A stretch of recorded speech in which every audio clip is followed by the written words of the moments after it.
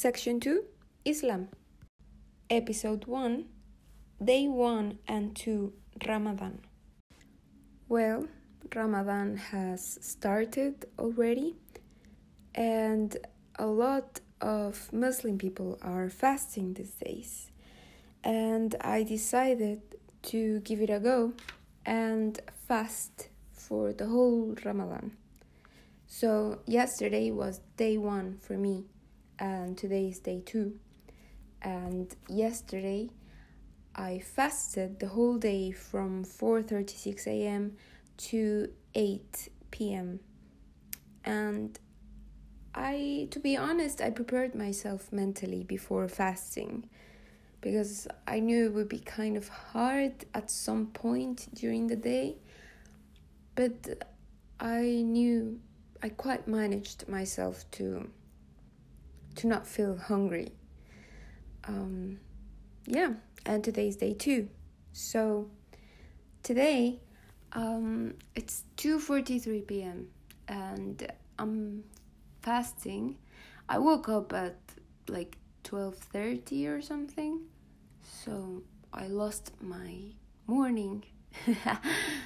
So the fast is not as hard because I'm trying to focus myself in other stuff rather than thinking about food or something, because it's good for you. It's also good for you to fast. You can focus on yourself. You can improve yourself. You can become a better version of yourself.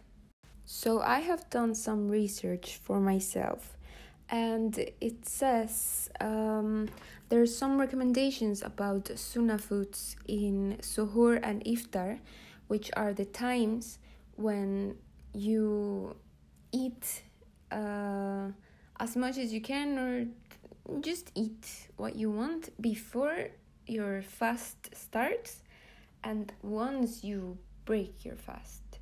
So those are iftar and suhoor. And the recommendations were that you could eat fruits such as dates, cucumber, grapes, figs, watermelon, pomegranates, olive oil or olives. You can also eat black seeds, beetroot, Himalayan salt, milk, eggs, cheese, and clarified butter or ghee. So these are the ways where you can break your fast, or you can eat before starting your fast. And you can make many combinations with these ingredients. The Prophet Muhammad used to, if I remember correctly, I'm gonna ask my Muslim friends later. He used to break his fast with 3 dates. So dates are a pretty healthy fruit for everyone that is fasting and wants to break their fast, and they're super healthy and everything. I have known a lot of people that have fasted for the first time, and they have all said that it is a really interesting experience. They have all liked it, and although I am new at this, I count with the guidance of my Muslim friends, so they can help me out in this whole process, since this is the first time I am fasting in Ramadan. And although I kind of know what to do, I definitely need some guidance from them. So yesterday I was told that while you are fasting, you cannot do certain stuff, such as to begin with, one of the aims of fasting is to reflect about people that can't or don't have as much as possibilities as you, so they can't afford some stuff, some things that for us might be essential or basic or normal. For them, they are a bit of an extra budget wise. So while you're fasting, for example, you cannot smell